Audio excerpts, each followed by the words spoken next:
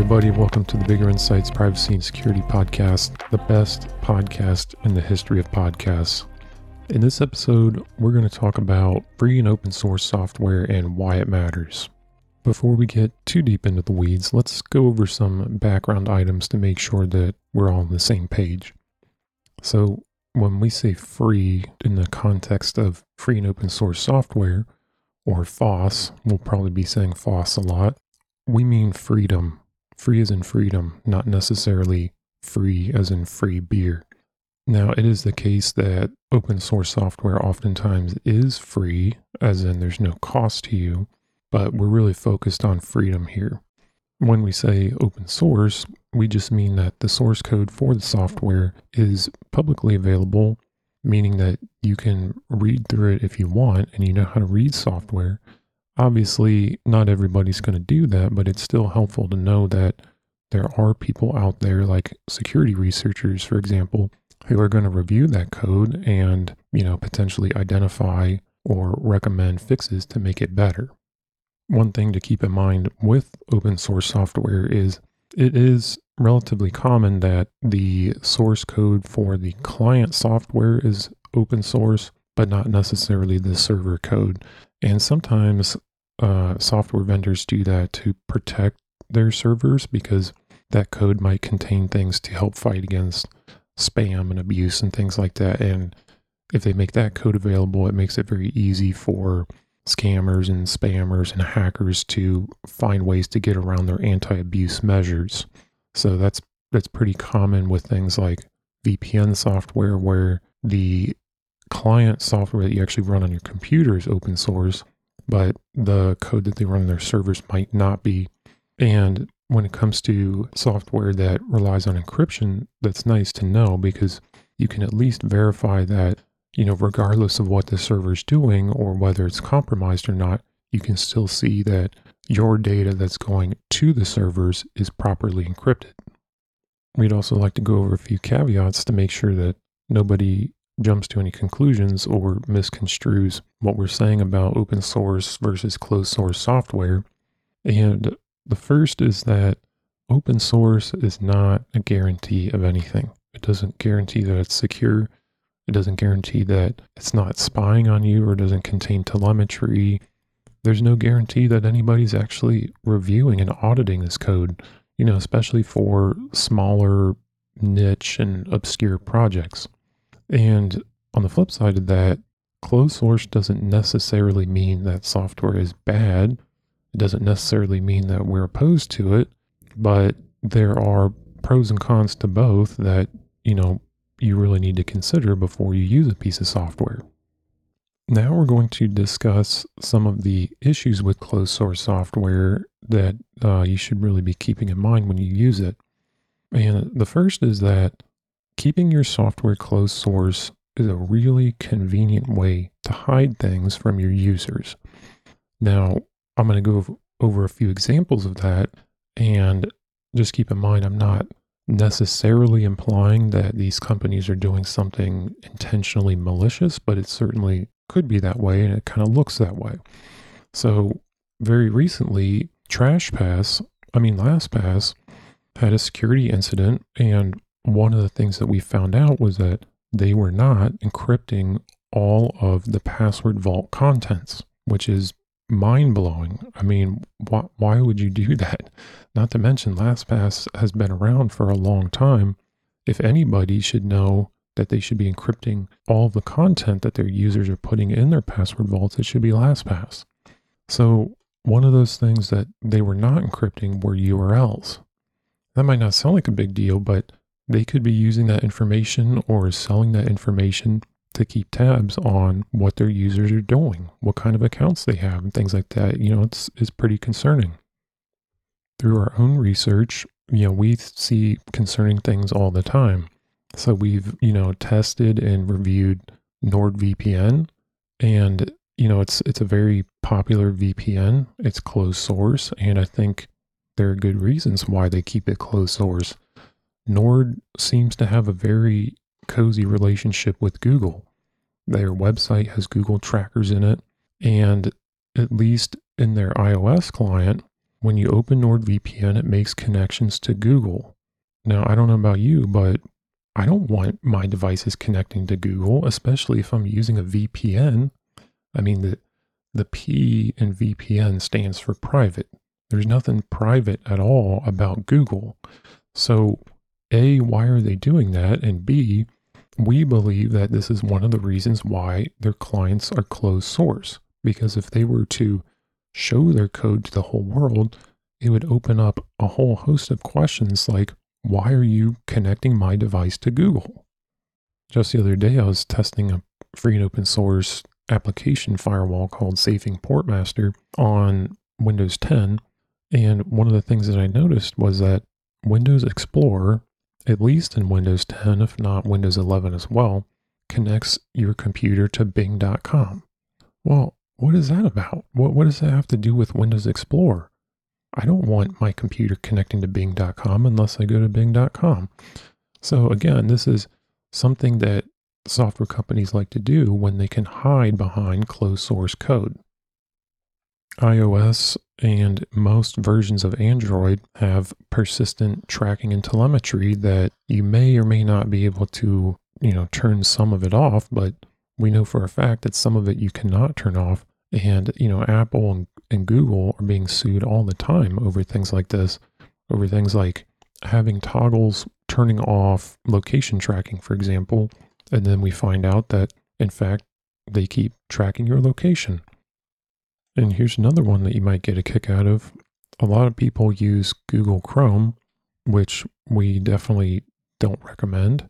The Chromium engine behind it is open source, but basically Google takes Chromium and then they add a bunch of spyware to it, and that becomes Google Chrome. So one of the things that I actually found out by myself by going through my files and trying to understand what was in it, Chrome comes with a tool called, I believe it's Chrome Cleanup Tool or something like that, at least on Windows. I don't know about other operating systems. This tool scans the files on your PC, and Google claims that they're just looking for malware, which is extremely suspicious for a number of reasons, one of which is Windows comes with Windows Defender, which obviously scans your files looking for malware. And who's asking Google to scan their Windows PC looking for malware?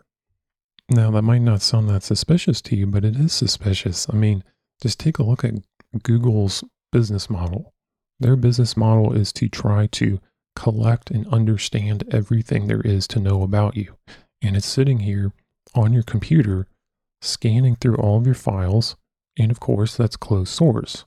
And they'll say things like, oh, we're just looking for malware. We can only see the files in your user space. We can't see the system files. But who cares about the system files? If Google is sitting there scanning your pictures, your videos, your documents, your downloads, your desktop, that's the stuff that actually matters. That's the kind of stuff you don't want Google to see. And they could be abusing this for all kinds of things. They could be keeping track of what other apps you have installed, what kind of things you're writing, what kind of content you have on your system. They could be using it for fingerprinting your system. There are all kinds of ways to abuse this. It is concerning. And this one deserves its own episode. But if you have an Intel or an AMD CPU, be aware that Intel CPUs have something called the management engine, and AMD CPUs have something called the platform security processor, which are little closed source operating systems that run inside your CPU 24 hours a day. As long as they have power, they can see all of your information before it's encrypted. I think they have some remote administration and networking capabilities. And like I said, they're closed source, and these companies are very secretive about what these things do. Now, these companies will swear up and down that they're not doing anything suspicious, which, if that is the case, why not show us? Why not show us the code? That's the easiest way to convince us that they're not doing anything suspicious. And if they have some good reason for not showing us the code, why not give us the ability to turn it off or buy a CPU that doesn't have these built into them? And you can read about this if you want on Wikipedia on the Intel Management Engine page. But something very interesting happened once.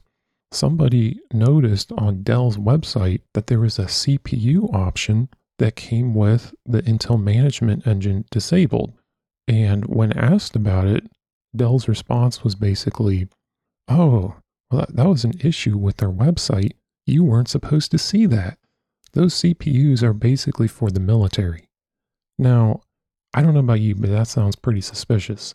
I mean, if all it's doing is some security and, administrative tasks or something, why would only the military or law enforcement or whomever be able to have it, but you, the consumer, cannot? That's obviously very suspicious. Okay, so this is interesting enough. I think I'm just going to go ahead and read it to you straight from Wikipedia. It says, in December, Dell began showing certain laptops on its website that offered the systems management option Intel V Pro ME Inoperable Custom Order for an additional fee. Dell has not announced or publicly explained the methods used. In response to press requests, Dell stated that those systems had been offered for quite a while, but not for the general public, and had found their way to the website only inadvertently. The laptops are available only by custom order and only to the military, government, and intelligence agencies. They are specifically designed for covert operations, such as providing a very robust case and stealth operating mode kill switches that disables display LEDs, speaker, fan, and any wireless technology.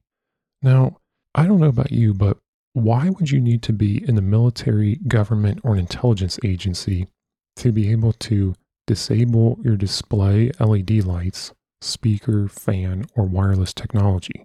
Like what is so special about that you need to be in one of these organizations to get access to that? And I mean, you might think that only they would have a use case for something like that, but why would they need to hide it from you? That doesn't make any sense. I mean, if you were an average user and you wanted to disable your LED lights or something and pay Dell a fee, why would they not even give you that option? Or is it that they're not telling you the whole truth? And we think that that's more likely.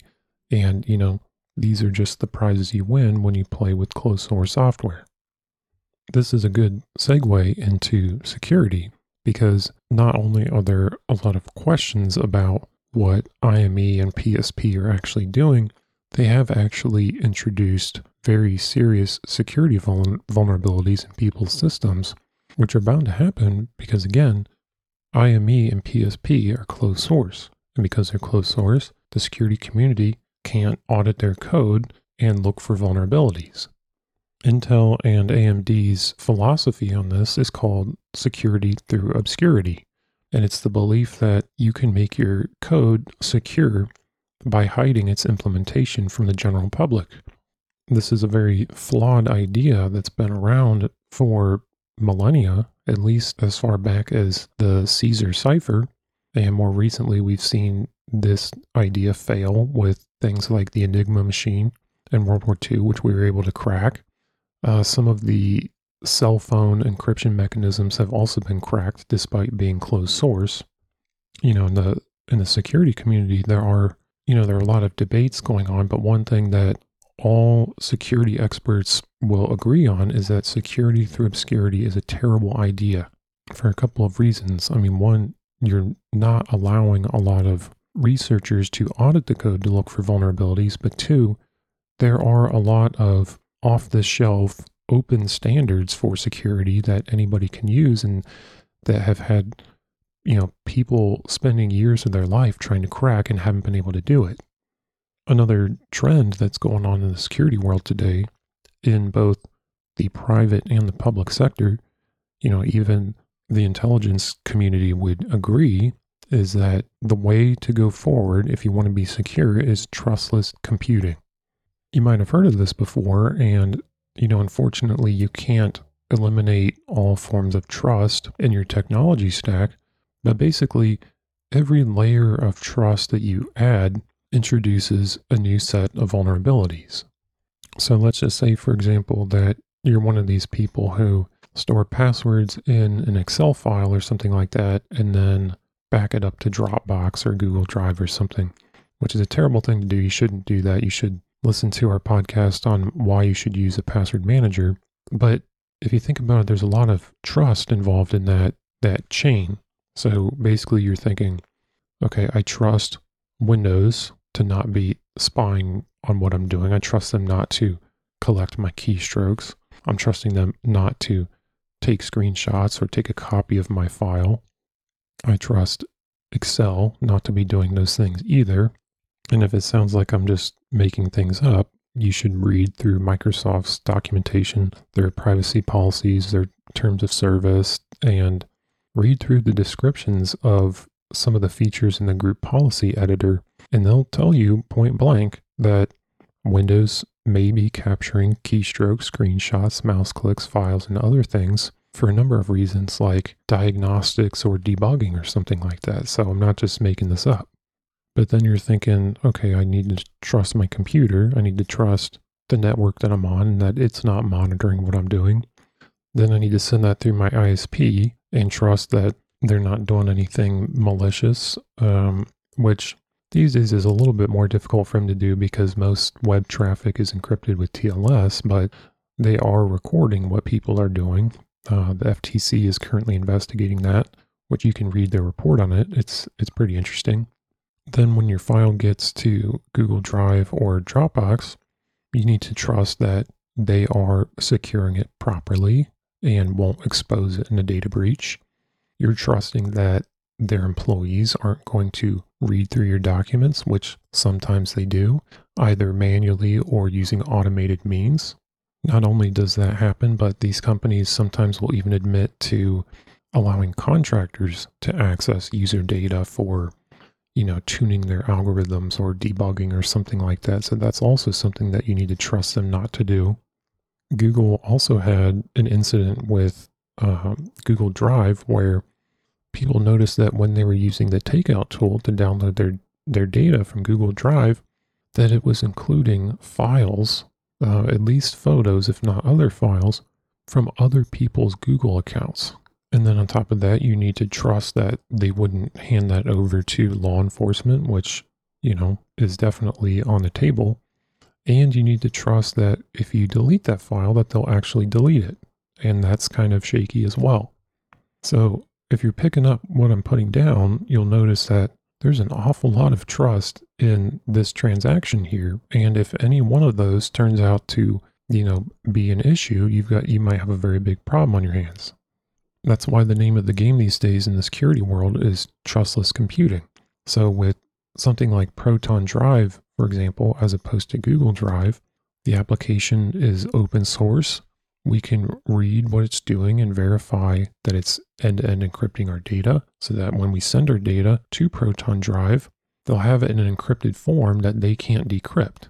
So worst case scenario, they could, delete it or something like that, but they can't access and abuse it like a company like Google or Dropbox can. Another thing to keep in mind with developers of closed source software, especially the kinds of software that's known to do, suspicious things, is they always have this excuse that they can fall back on and just claim that, if they get caught doing something, that it was just a bug. I mean, think about it. If you're Google or Apple or something and people find out that you've been tracking their location, even though they've flipped the toggle that asks them not to track your location, you can just throw your hands up in the air and say, oh, that was just a bug. What I was alluding to earlier about, questions about whether some of these providers are actually deleting your data. A few years ago, Dropbox had, what they essentially chalked up to as a bug, where some users started reporting that they were seeing files mysteriously reappear in their Dropbox account after having been deleted, in some cases, several years ago. And, of course, Dropbox just kind of blew it off and said it was a bug or something like that. But, I don't understand how their developers and their engineers could not catch something like that. I mean, if someone has been deleting files for years, how could you not catch that? Especially if somebody's on an account that only has a 1 or 5 gigabyte limit and they're consuming that and deleting files for years, you would think that there would be a huge discrepancy between what their servers are actually holding and what is reported on people's accounts. But again, this is an excuse that these companies can throw out there when they get caught doing something that they probably shouldn't be doing. And of course, most people and the mainstream media are just going to accept it because their whole system is based on trust. You can't verify what they're doing. You can't verify whether they're doing something they shouldn't be doing or whether something is just a bug. All you have is their word. And as far as we're concerned, a big tech company's word is essentially meaningless. I mean, it means about as much as a politician's word. Just look at some examples in recent history. Zoom lied about their web meetings being end-to-end encrypted for years. They lied about it. They just straight up lied about it for years. Let's take Facebook and WhatsApp, for example. So Facebook bought WhatsApp for a little over $19 billion. Now, when somebody pays that kind of money for a free messaging app, which, let's be honest, Facebook has the means and the engineers to develop a messaging app, they're not buying the app, they're buying you, the user. But when they did that, they really downplayed the risk that they would be sharing WhatsApp data with Facebook. Their users freaked out about it, and understandably so. So they just kind of laid low about it. And eventually, I think it was like a couple years after they bought it, they updated their terms of service to allow them to start sending your WhatsApp data back to Facebook. But while we're on the subject, let this be a cautionary tale. You should be, very selective about who you give your information to, because, once companies like Facebook and Google and Oracle and Microsoft get to be the size that they are, one of the things they'll do is, if they don't feel like they can get the data from you that they want and that you won't give it to them, they'll just go out and buy some company that does have that data. So in addition to Facebook buying WhatsApp, Google bought Fitbit so they could collect some of your health information. Amazon bought Roomba so they could collect information about what's going on in your home. So just keep this in mind when you're handing data over to someone, because you need to be thinking about who might buy and get access to that information in the future. So for example, we use Signal and we use Proton Mail. If either one of them, which I think is extremely unlikely, but if either one of them was to come out with an announcement one day and say, oh, by the way, we're being bought by Google or something like that, we would run away as fast as possible and go find another solution. Both Apple and Google have lied on multiple occasions about basically what some of the settings do in your phone. So if you say, turn off analytics or disable location tracking or something like that, they were still tracking that information. I believe Apple is actually involved in a class action lawsuit for that, at the time of this recording.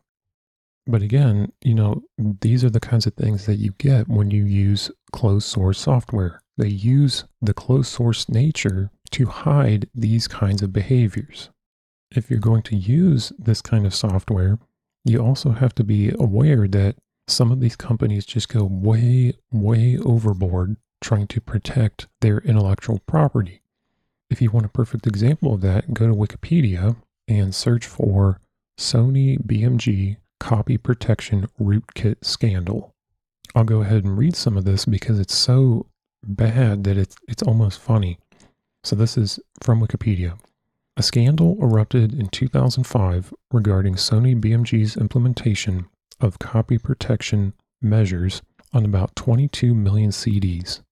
When inserted into a computer, the CDs installed one of two pieces of software that provided a form of digital rights management by modifying the operating system to interfere with CD copying. Neither program could be easily uninstalled, and they created vulnerabilities that were exploited by unrelated malware. One of these programs would install and phone home with reports on the user's private listening habits, even if users refused its end user license agreement. while the other was not mentioned in the EULA at all. Both programs contain code from several pieces of copylefted free software in an apparent infringement of copyright, and configured the operating system to hide the software's existence, leading to both programs being classified as rootkits. Sony BMG initially denied that the rootkits were harmful. It then released an uninstaller for one of the programs that merely made the program's files visible, while also installing additional software that could not be easily removed, collected an email address from the user, and introduced further security vulnerabilities. Following public outcry, government investigations, and class action lawsuits in 2005 and 2006, Sony BMG partially addressed the scandal with consumer settlements, a recall of about 10% of the affected CDs, and the suspension of the CD copy protection efforts in early 2007. So just imagine for a second that you buy a CD with your money, you own it, you pop it into your computer, and it installs rootkits onto your operating system to interfere with your computer's ability to write to a disk. Not only that, it was introducing security vulnerabilities and spying on you. And the most ironic part about this, they did this to try to protect their intellectual property. At the same time, they were infringing on other people's copyrights. Now, I know this sounds like a little bit of a wild tangent, but the point of this is you have to understand the mentality of the people behind some of these companies like Sony and Google and Facebook and stuff like that. I mean, just listen to what the senior vice president, Steve Heckler, said on the issue. He said, "The industry will take whatever steps it needs to protect itself and protect its revenue streams. It will not lose that revenue stream no matter what. Sony is going to take aggressive steps to stop this. We will develop technology that transcends the individual user. We will firewall Napster at source.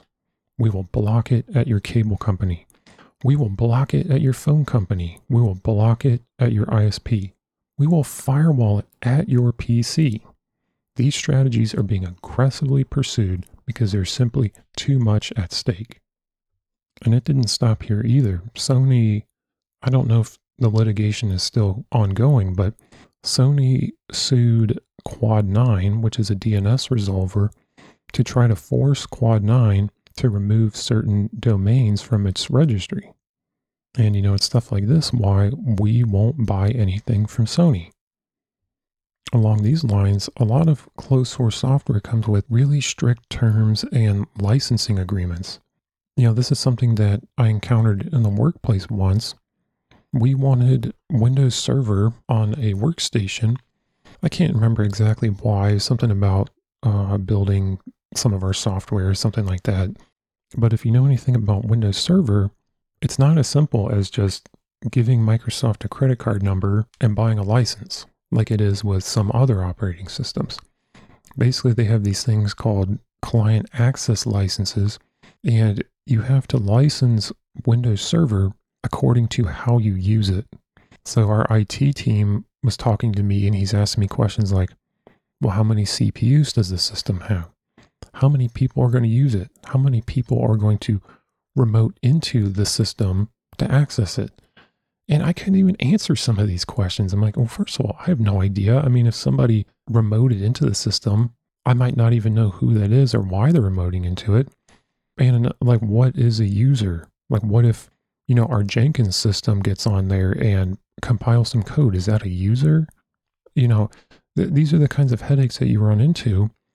Alternatively, you can use things like Linux and never have to worry about things like this.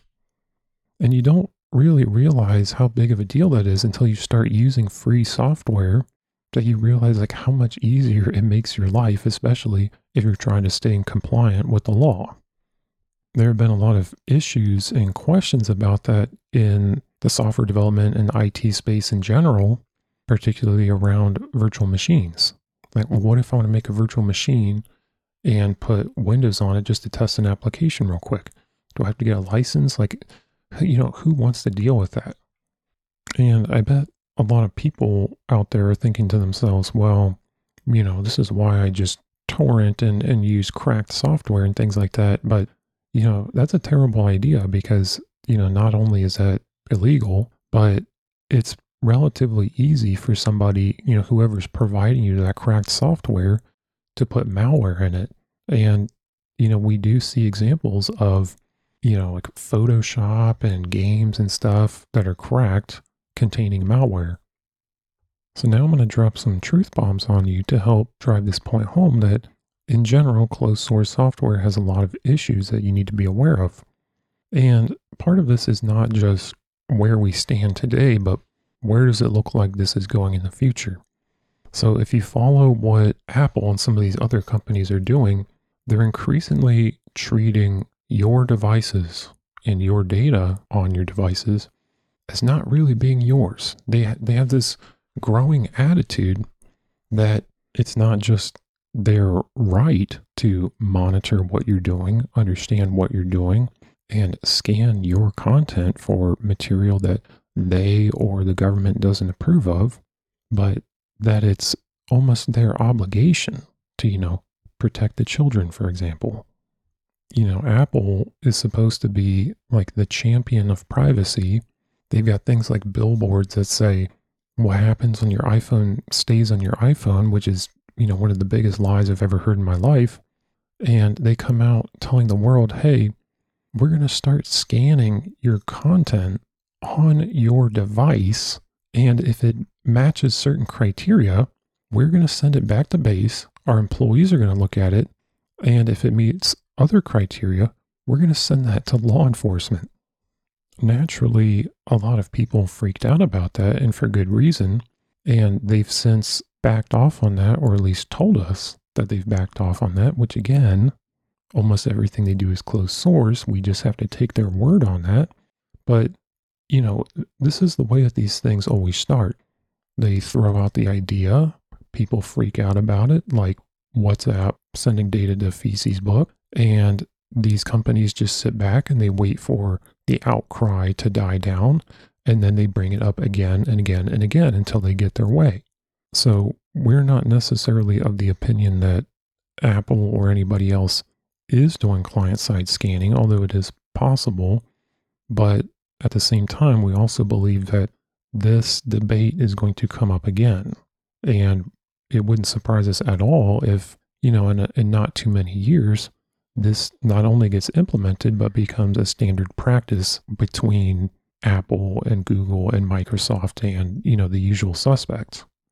We should also be concerned about closed source encryption. Microsoft has their BitLocker, for example. It's closed source. Why would that be? I mean, think about that for a second. Give me one reason why BitLocker should be closed source, or tell me one risk that Microsoft faces by making it open source, which it should be. Any critical security application should be open source. Otherwise, we don't know if we can trust it. We don't know if there's a backdoor in it. We don't know if they've made a serious mistake. You're taking a huge risk by using encryption that you can't verify. And that might sound a little tinfoil hat to some people, but look at this through the proper context. Microsoft has been working very closely with the NSA and other such organizations for many years now. And those organizations and the governments behind those organizations have been very clear that they don't like encryption. They don't want you to have encryption. In fact, certain, encryption over a certain number of bits was actually considered a weapon subject to arms controls laws for years in the United States. And, the United States government, the UK government, Australians have been very vocal about, engaging in a war on encryption. They don't want you to have encryption. They don't want you using end-to-end encrypted messaging. In the UK, they spent, a pretty decent amount of money developing commercials in a marketing campaign to try to convince UK citizens that you shouldn't use encryption because it helps child predators hide from the law. And back to client-side scanning for just a second, I think a lot of people are failing to appreciate what's going on and how this applies to encryption. So basically, what Apple and other companies are proposing is trying to convince you that you can still have your encryption, but at the same time allow them and law enforcement to analyze what you're doing by basically looking at your files or your communications or whatever before it's encrypted. They believe that this is some way that they can kind of have their cake and eat it too, because it's, just one of the accepted truths in the security community that there is no such thing as a backdoor only for the good guys. But, Apple and these other companies disagree, and they think that this is the answer. They'll say, look, guys, there's nothing to worry about. You still have your encryption. But that's kind of moot if they're going to sit there and analyze your content before it's encrypted. At that point, you're basically reduced to encryption during transit, which is better than nothing, but now we're going backwards. We've had transport layer encryption for a long time, and recently we've discovered the value in end-to-end encryption, and Apple and other players are trying to break it. Another disturbing trend that we see that users should be aware of is that Microsoft and now Apple are really getting big into advertising. I think Microsoft doesn't surprise anybody. This kind of started with Windows 10 when that came out. A lot of people were very concerned about the telemetry and Cortana and inking and typing and logging your keystrokes and all kinds of crazy things that it does. But now it looks like Apple is, really pushing to get into the advertising space. To help illustrate that point, a little while ago we saw a story where, I can't remember where he found it. I think it was in like the developer program or something like that, but somebody noticed that Microsoft was working on a feature that would embed ads into Windows Explorer. Now, you might not think that that's a big deal, and I guess on paper it might not be, but the ads are not really the point. The issue with internet ads is not the ads themselves, it's the data collection that's behind them. And I think it's pretty safe to say that if or when Windows and Apple start including adware in their operating systems, that's going to coincide with collecting more of your data. And this is consistent with what I was talking about earlier with Safing Portmaster showing that Windows Explorer was contacting Bing.com, which is, Microsoft's search engine and a big part of their ad network. But another thing that's important about that is what these companies are doing is they're starting to blur the lines between their devices and infrastructure, their services, and your local devices. Because once you blur that line, it makes it very easy for them to justify collecting your data. Because as soon as, your computer starts sharing data with Bing.com, well, now you're subject to Bing's terms and conditions, and you don't even know that this is going on in the background. Have you ever wondered why Apple tries so hard to push your data into iCloud? It's because when your data goes to iCloud, now it's under their jurisdiction. Now they can justify doing whatever they want to it. So the takeaway there is that you need to realize that Windows and Mac OS and probably other operating systems are turning into, if you could imagine if Feces Book made an operating system, that's basically what they're turning into. So if that concerns you, and it probably should, you might want to start thinking now about an exit strategy, because the last thing you want is some sort of, Snowden level revelation that these companies have been doing, extremely abusive or malicious things with your devices and your data for years. At that point, it's kind of too late. Think about how much information and data these companies hold on the average person.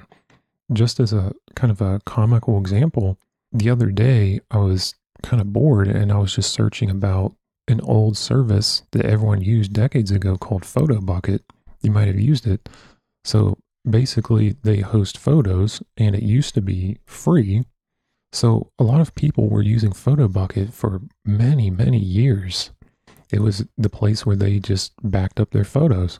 And one day people started logging onto PhotoBucket and they would see this pop-up come up that says, hey, this is not free anymore. We're not going to let you into your account until you pay us. I think it was $400 or £400 or whatever it was.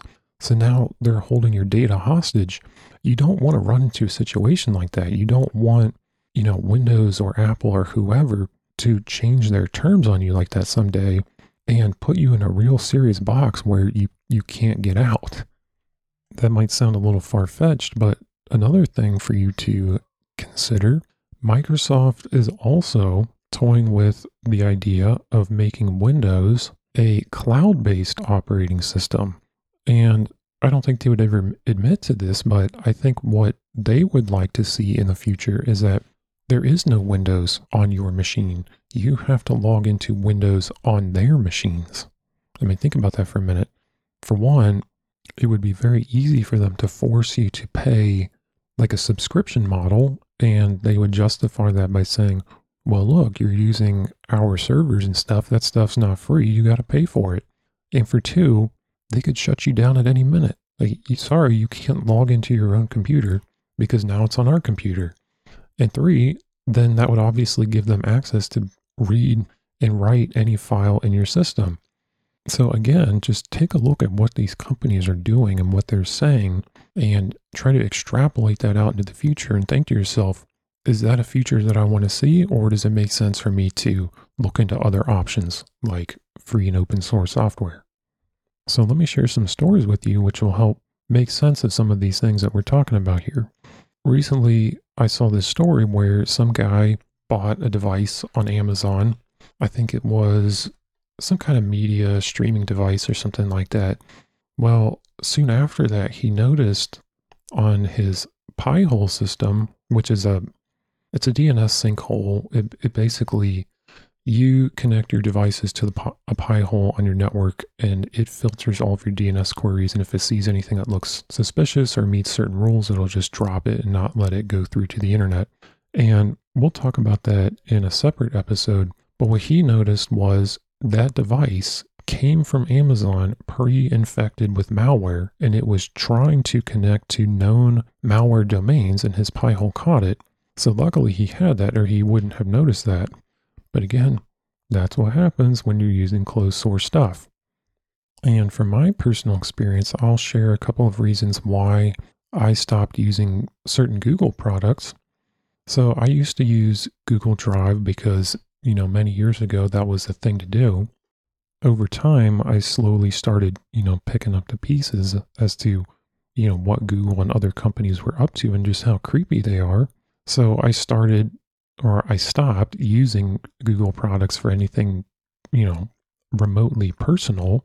And basically I was just using it for taking notes on things like investments and things like that, which we're also working on a financial podcast, by the way. So you should look for our Bigger Insights Finance podcast. But anyway, I was writing notes on uranium investing because I'm interested in that. I think it's got good long-term potential. But I was writing in my Google Drive notes about uranium. And, one of the things to keep in mind when you're using Google products is they're analyzing everything you type, everything you click on. Using automation, of course. There's not like employees sitting there watching what you're typing. It's all automated. And I started to feel kind of weird about it. Like, hey, am I going to be, investigated or put on a list somewhere because I'm writing about uranium? I mean, obviously, there's different reasons someone might be writing about uranium, and obviously some of those are not good. And, those are just the games you play when you use these kinds of services. So after that, I started using Microsoft Office a little bit more. At least it's local, but it's got the same, presents some of the same kind of risks. It's closed source. It's connected to the internet.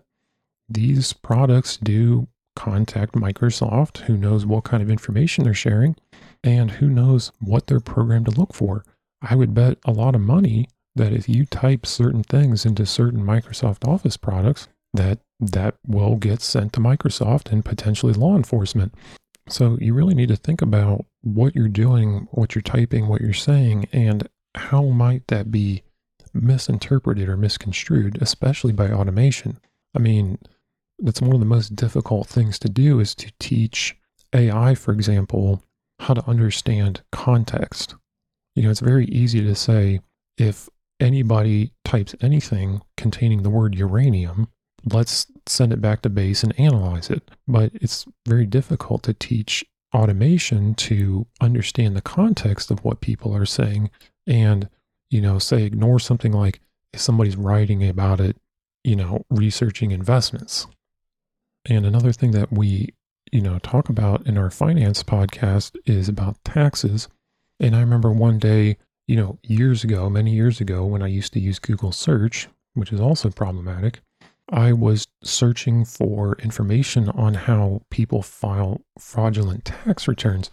Because when I was very young and I filed one of my first returns, I had a typo. So I typed in a number, it was like something 34, and it was supposed to be 43.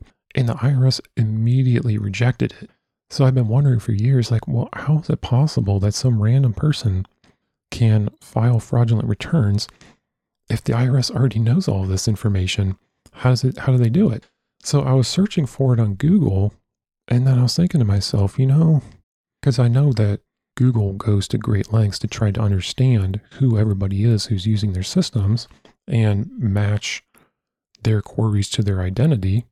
So if you're using Google, you run the risk of them retaining a permanent copy of everything that you've ever searched in it. And I was thinking, this could very easily be misinterpreted as me expressing interest in filing fraudulent returns. And that might sound kind of far-fetched to some of you, but just keep in mind that people are arrested over Google searches.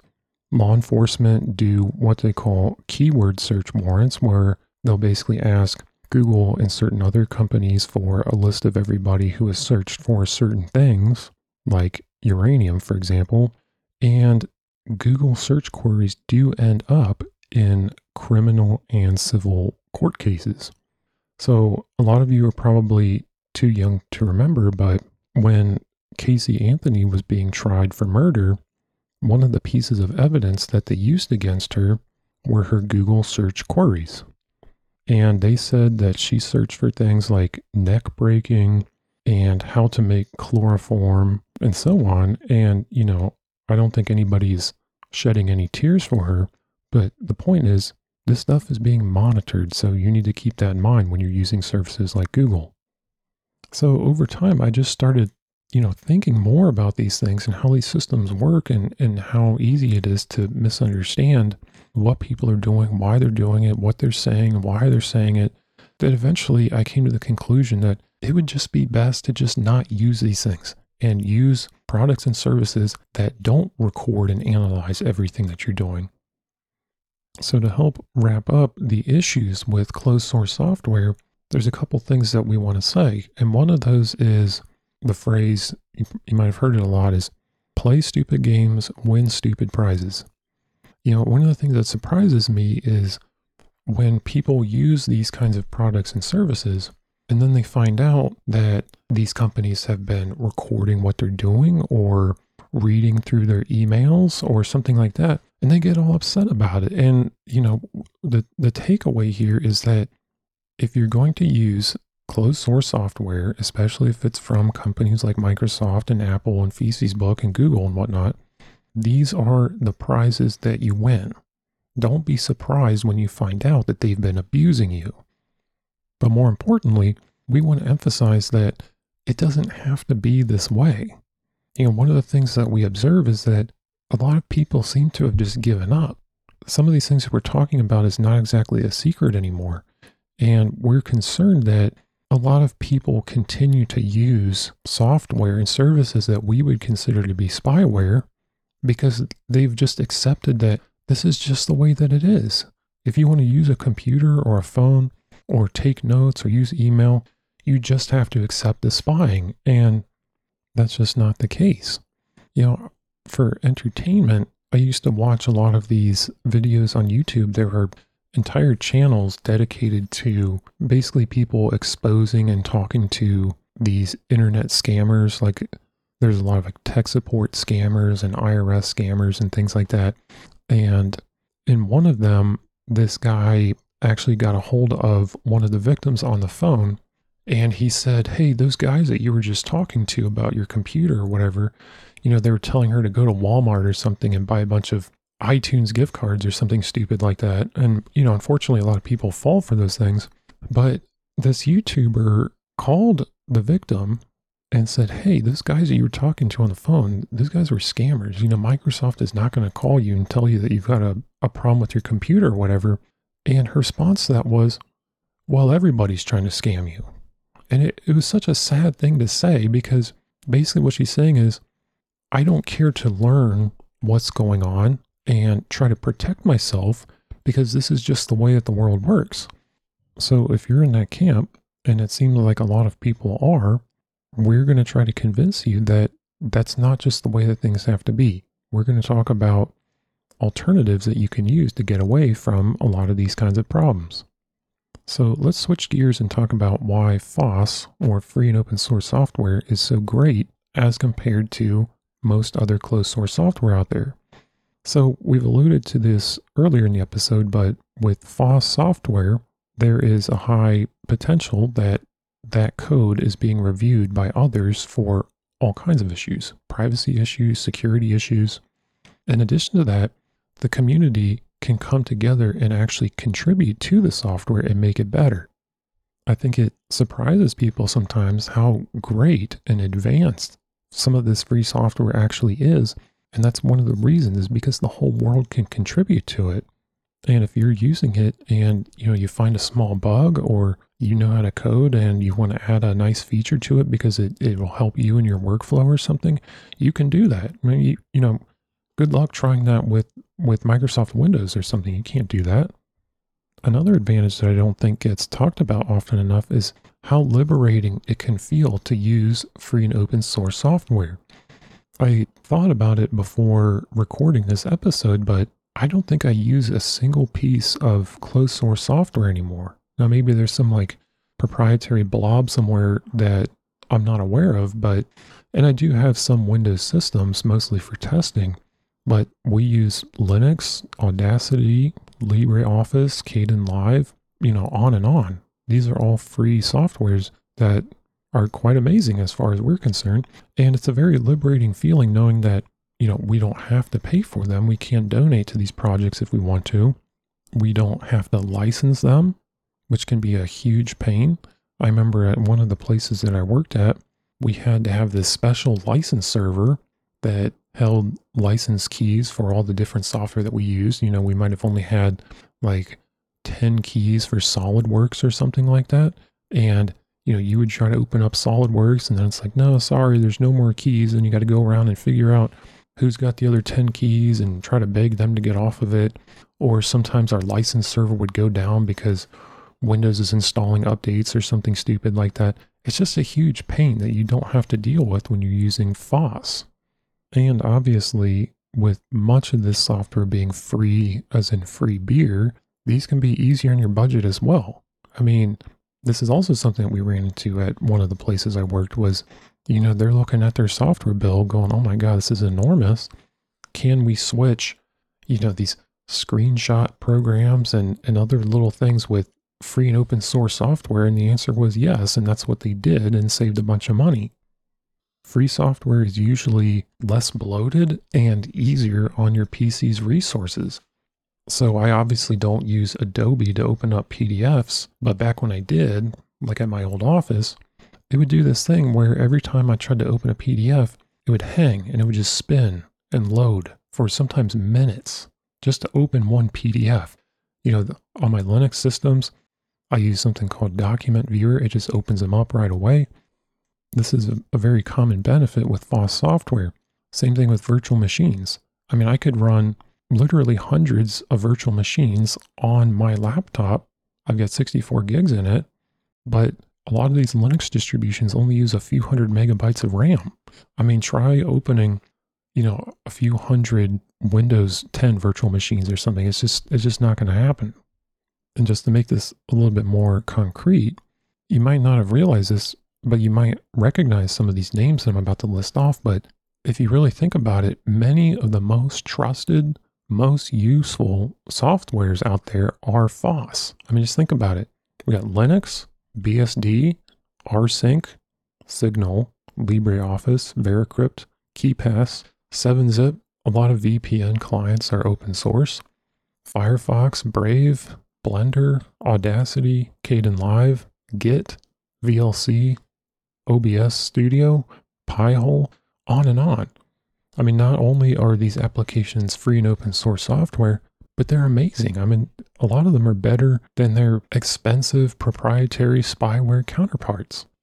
And just to help demonstrate how they can be better, there have been multiple instances in my life where Windows has screwed up partitions on a flash drive, and nothing you could do would get it to work.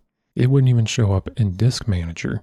I even read through Microsoft documentation to run some tool in PowerShell on the command line where it asks you a bunch of options and you pick like number 1 and then you pick number 3 and it tries to like recover it or something. And even that failed. So what do? I pull up a live Linux image, boot it up, open the disk and gparted. It immediately recognizes it, blows the whole thing away and repartitions it. No problem. You know, that's embarrassing. Like, how can this free utility do a better job of partitioning Windows partitions than Windows can? Here's another example, VLC. You've probably used VLC. It's the media player with the little orange cone as the icon. That thing, not only is it FOSS, it can play just about anything. Not only can it play anything, you can also use it to look at file metadata. You can edit the file metadata. You can stream content from the internet. It can convert between different formats. And I remember seeing a meme many years ago where someone got a pop-up from Windows Media Player that said something like, hey, you don't have the codec to watch this video, so you need to pay us like a certain number of dollars to buy this codec. And the person's response was, or I could just use VLC. And I mean, just think about that for a second. I mean, it's counterintuitive to the average person how free and open source software can not only be free, but better than proprietary software, and it's not spying on you. I mean, just think about that. It's crazy. Here's another example that's kind of funny. So I use a Focusrite Scarlett audio interface, and if you read the documentation for that, they basically say you need to be on Windows or Mac, which I'm not. And, you know, someone in the Linux community basically reverse engineered the thing and wrote an application for it that is not only free and open source, but it's more powerful. The official Focusrite control app, or whatever they call it, at least in some sense, you know, it provides this graphical tool where I can basically map any logical input and output however I want, and it's persistent. So I can set it up on one machine and unplug it, and any other machine that I plug it into, all those settings remain. Now, we're of the opinion that a lot of people don't even consider looking for FOSS alternatives to their proprietary software because they just believe that it's not very good, or they're like, oh man, well this software is very complicated. You know, there's no way that there's some good free option out there for me, but you should really start looking into this. So let's take Windows and Mac OS, for example. We're going to do a separate episode about this, but what I can tell you right now is Linux is shockingly good these days. It's very stable. I've used it on a lot of different systems, including ones that are over 10 years old. You know, it's very light on resources, so you can use it on old or weak computers, like an old laptop or something. The user experience is actually pretty amazing. You know, I'm using Fedora right now to record this episode, and I think it would shock most, at least Windows users, how easy it is to do things like change the network settings, for example. You know, I don't need to click through 8 different dialogues that were written, 15, 20 years ago just to do something like change my DNS settings. Let's take Google Chrome, for example. That also deserves its own separate episode. But the short story there is that Chrome is spyware. It was written by Google to spy on your browsing habits.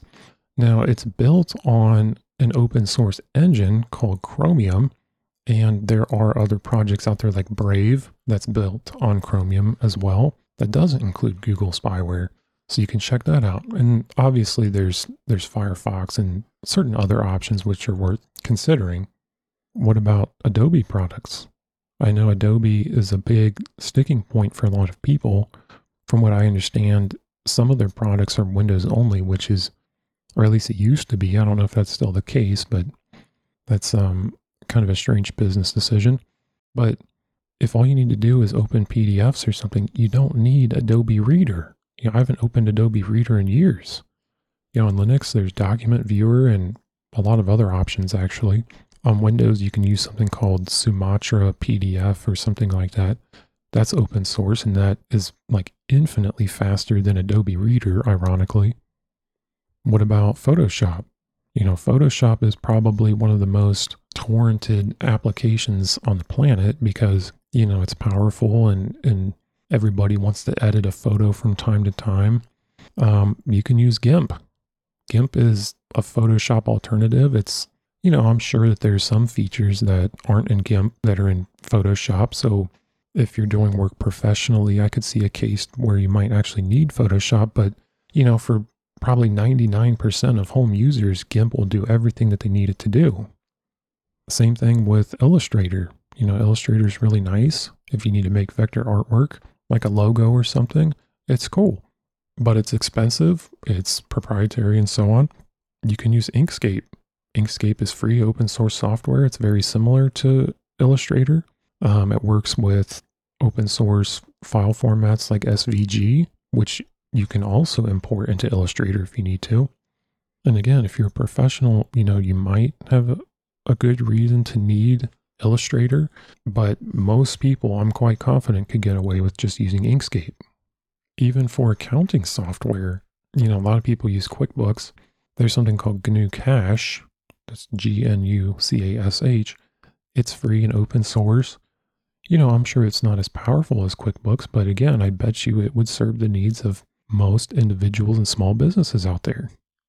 What about VMware? Very powerful. It's great, whatever. There's Virtual Machine Manager, VirtualBox, boxes, on and on. There are a lot of other options out there that are free and they're extremely fast. I can boot up, a Fedora VM in like a few seconds. Try doing that with, VMware and Windows. It's not going to happen. Google Play Store. You can use F-Droid or Aurora. Those are both open source and they're quite nice. In reality, at least with F-Droid, it contains some of the best Android apps out there that you won't find in the Play Store because, some of these developers, they don't want to abide by Google or Apple's terms of service. MATLAB, for example, great program. It's also quite expensive. Some of the toolboxes for MATLAB are as expensive as $10,000 last time I checked. There's an alternative out there called GNU Octave.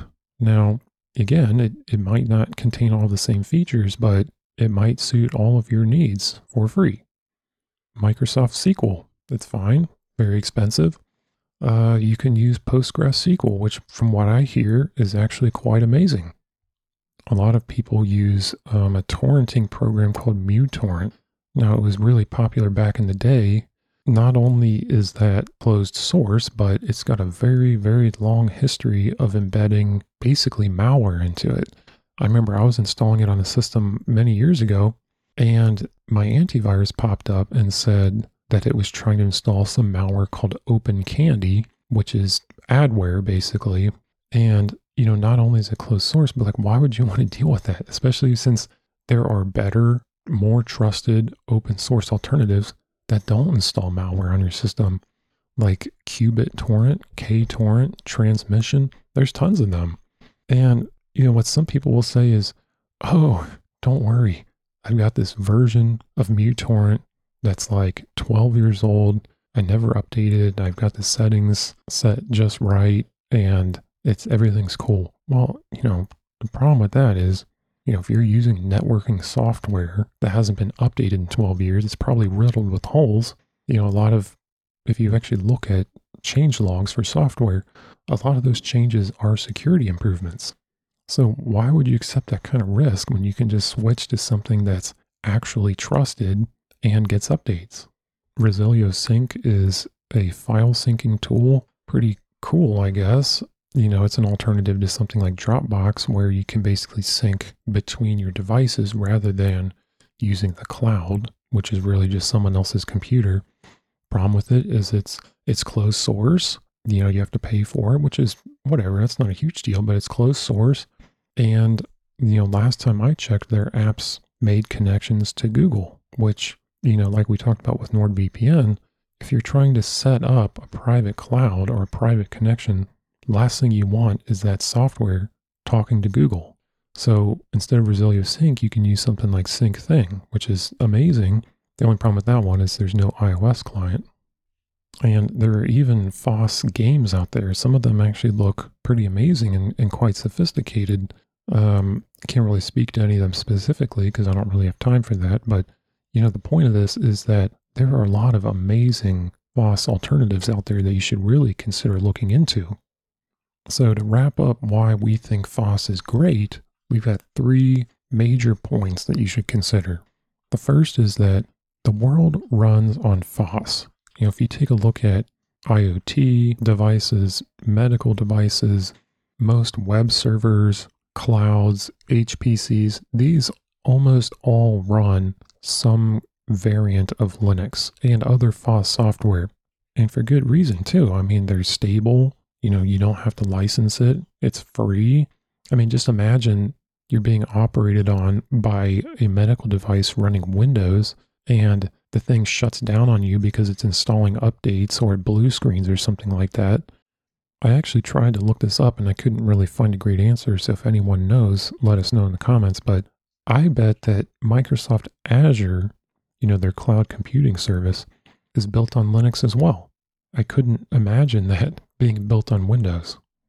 The second big takeaway is that, there's a perception that a free application must be at best just an 80 for 20 solution, meaning that, it gets you most of the way there at very little cost, but in practice, it's more like 90 or 95 for zero. You're not paying for it most of the time, which right off the bat, that's a great deal. And that's a very high bar for proprietary software to overcome.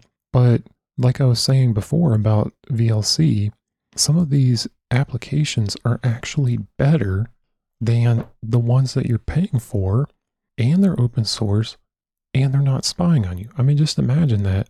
Imagine, paying for a media player, for example, that's closed source and reporting your viewing habits to Google or something like that.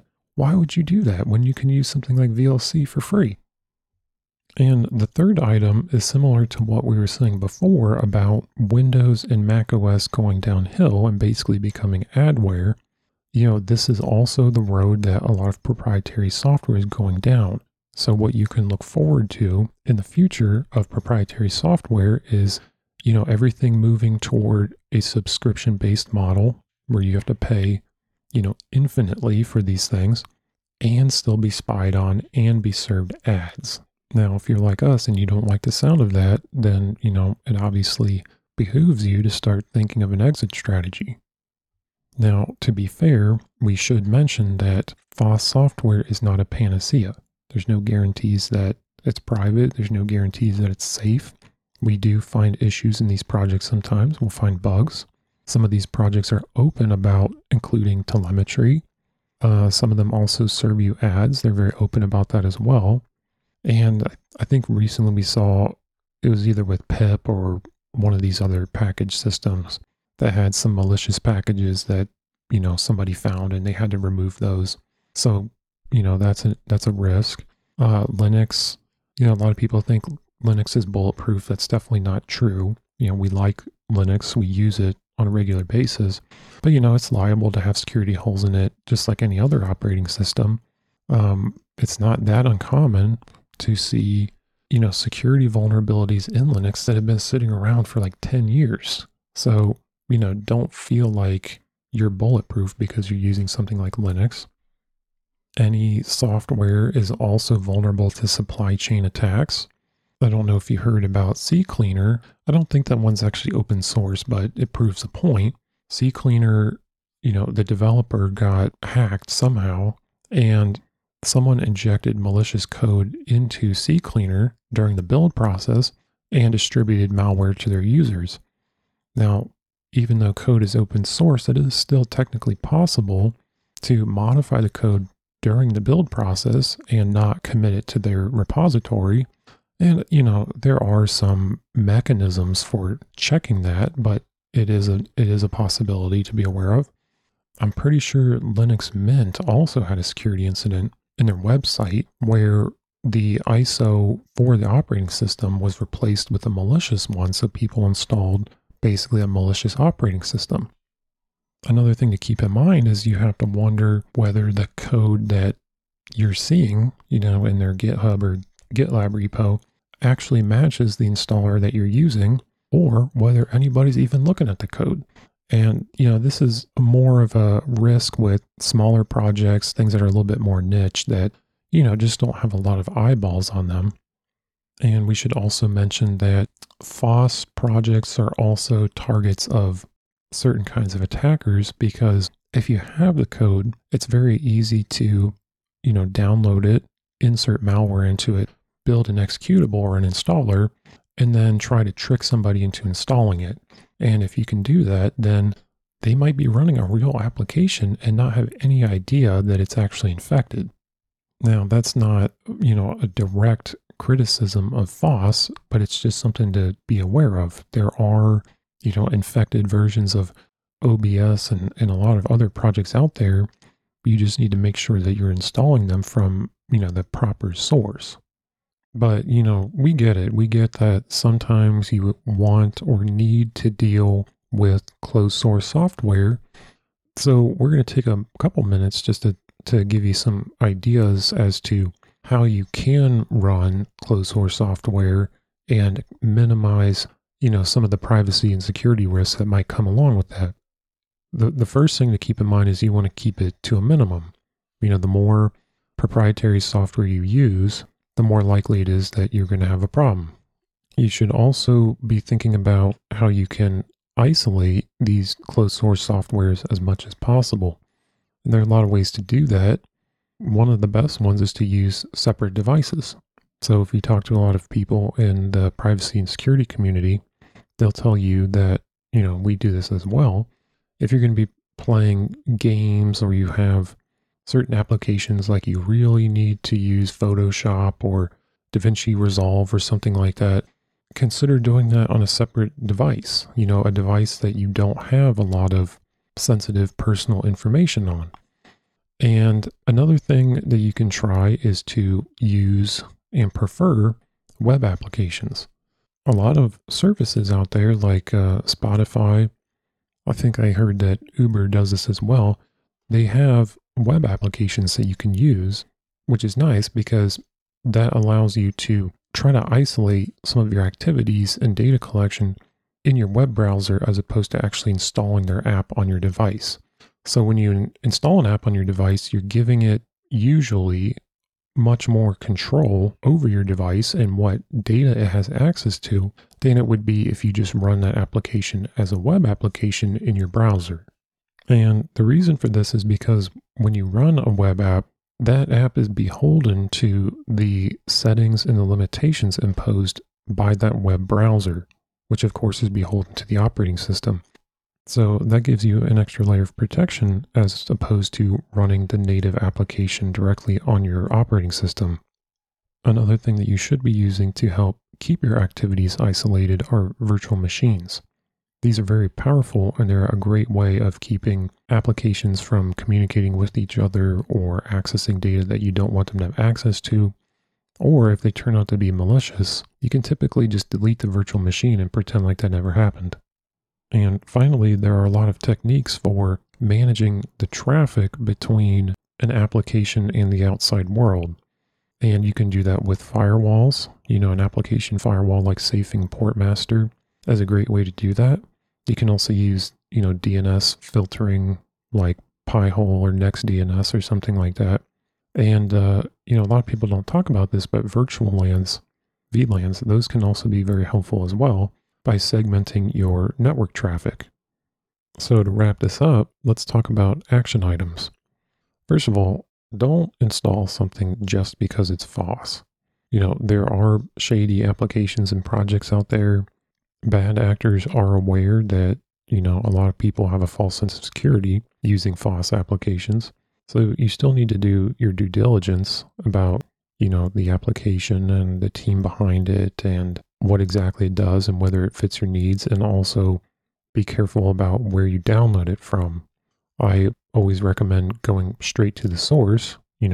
Most projects have a downloads page on their website, so you don't really benefit by going to, FOSS Hub or one of these other sites that distribute software. Just go to the source first. And, it is possible that they'll link to something else, like they might link to FOSS Hub or they might link to GitHub or something like that. But at least you know that that's what they're telling you to do. And before you find yourself trapped, like a lot of WhatsApp users felt when Facebook took over, start identifying the proprietary apps and services that you rely on and try to start switching them over to something, more open source or more privacy friendly.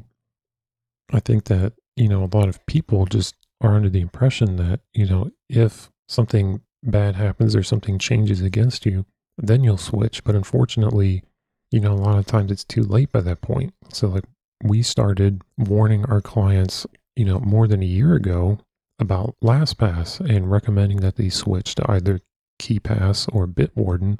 And since then, LastPass has had a major security breach, which doesn't surprise us in the least. And, now people are freaking out about it because they're wondering whether their password vaults are safe. So with the proprietary apps that you don't feel like you can replace with FOSS apps for whatever reason, ask yourself, can you just get rid of it? Some of them you probably can. Can you switch from a native app to a web app? That could give you a pretty big privacy and security boost. It's worth thinking about. And if those fail, then you should be thinking about isolating it in a virtual machine or a separate device or something. If you are using FOSS projects, consider donating to them. Most of them rely entirely on donations. And every once in a while, we do see one just quit because, it's just not worth it to them for one reason or another. So, if you have a little bit of money to spare, why don't you go ahead and help them out? And finally, knowing this information is one thing, but actually sitting down and putting it into practice is another. So consider becoming a Bigger Insights client. We help our clients live more private and secure lives by helping them navigate these kinds of issues in one-on-one sessions. If you're interested, fill out the short form at the bottom of our website, biggerinsights.com. Otherwise, please spread this message by sharing it with others. The more people that we share this message with, the better off we think we'll all be. And with that, thanks for staying to the end. Take care and stay safe out there.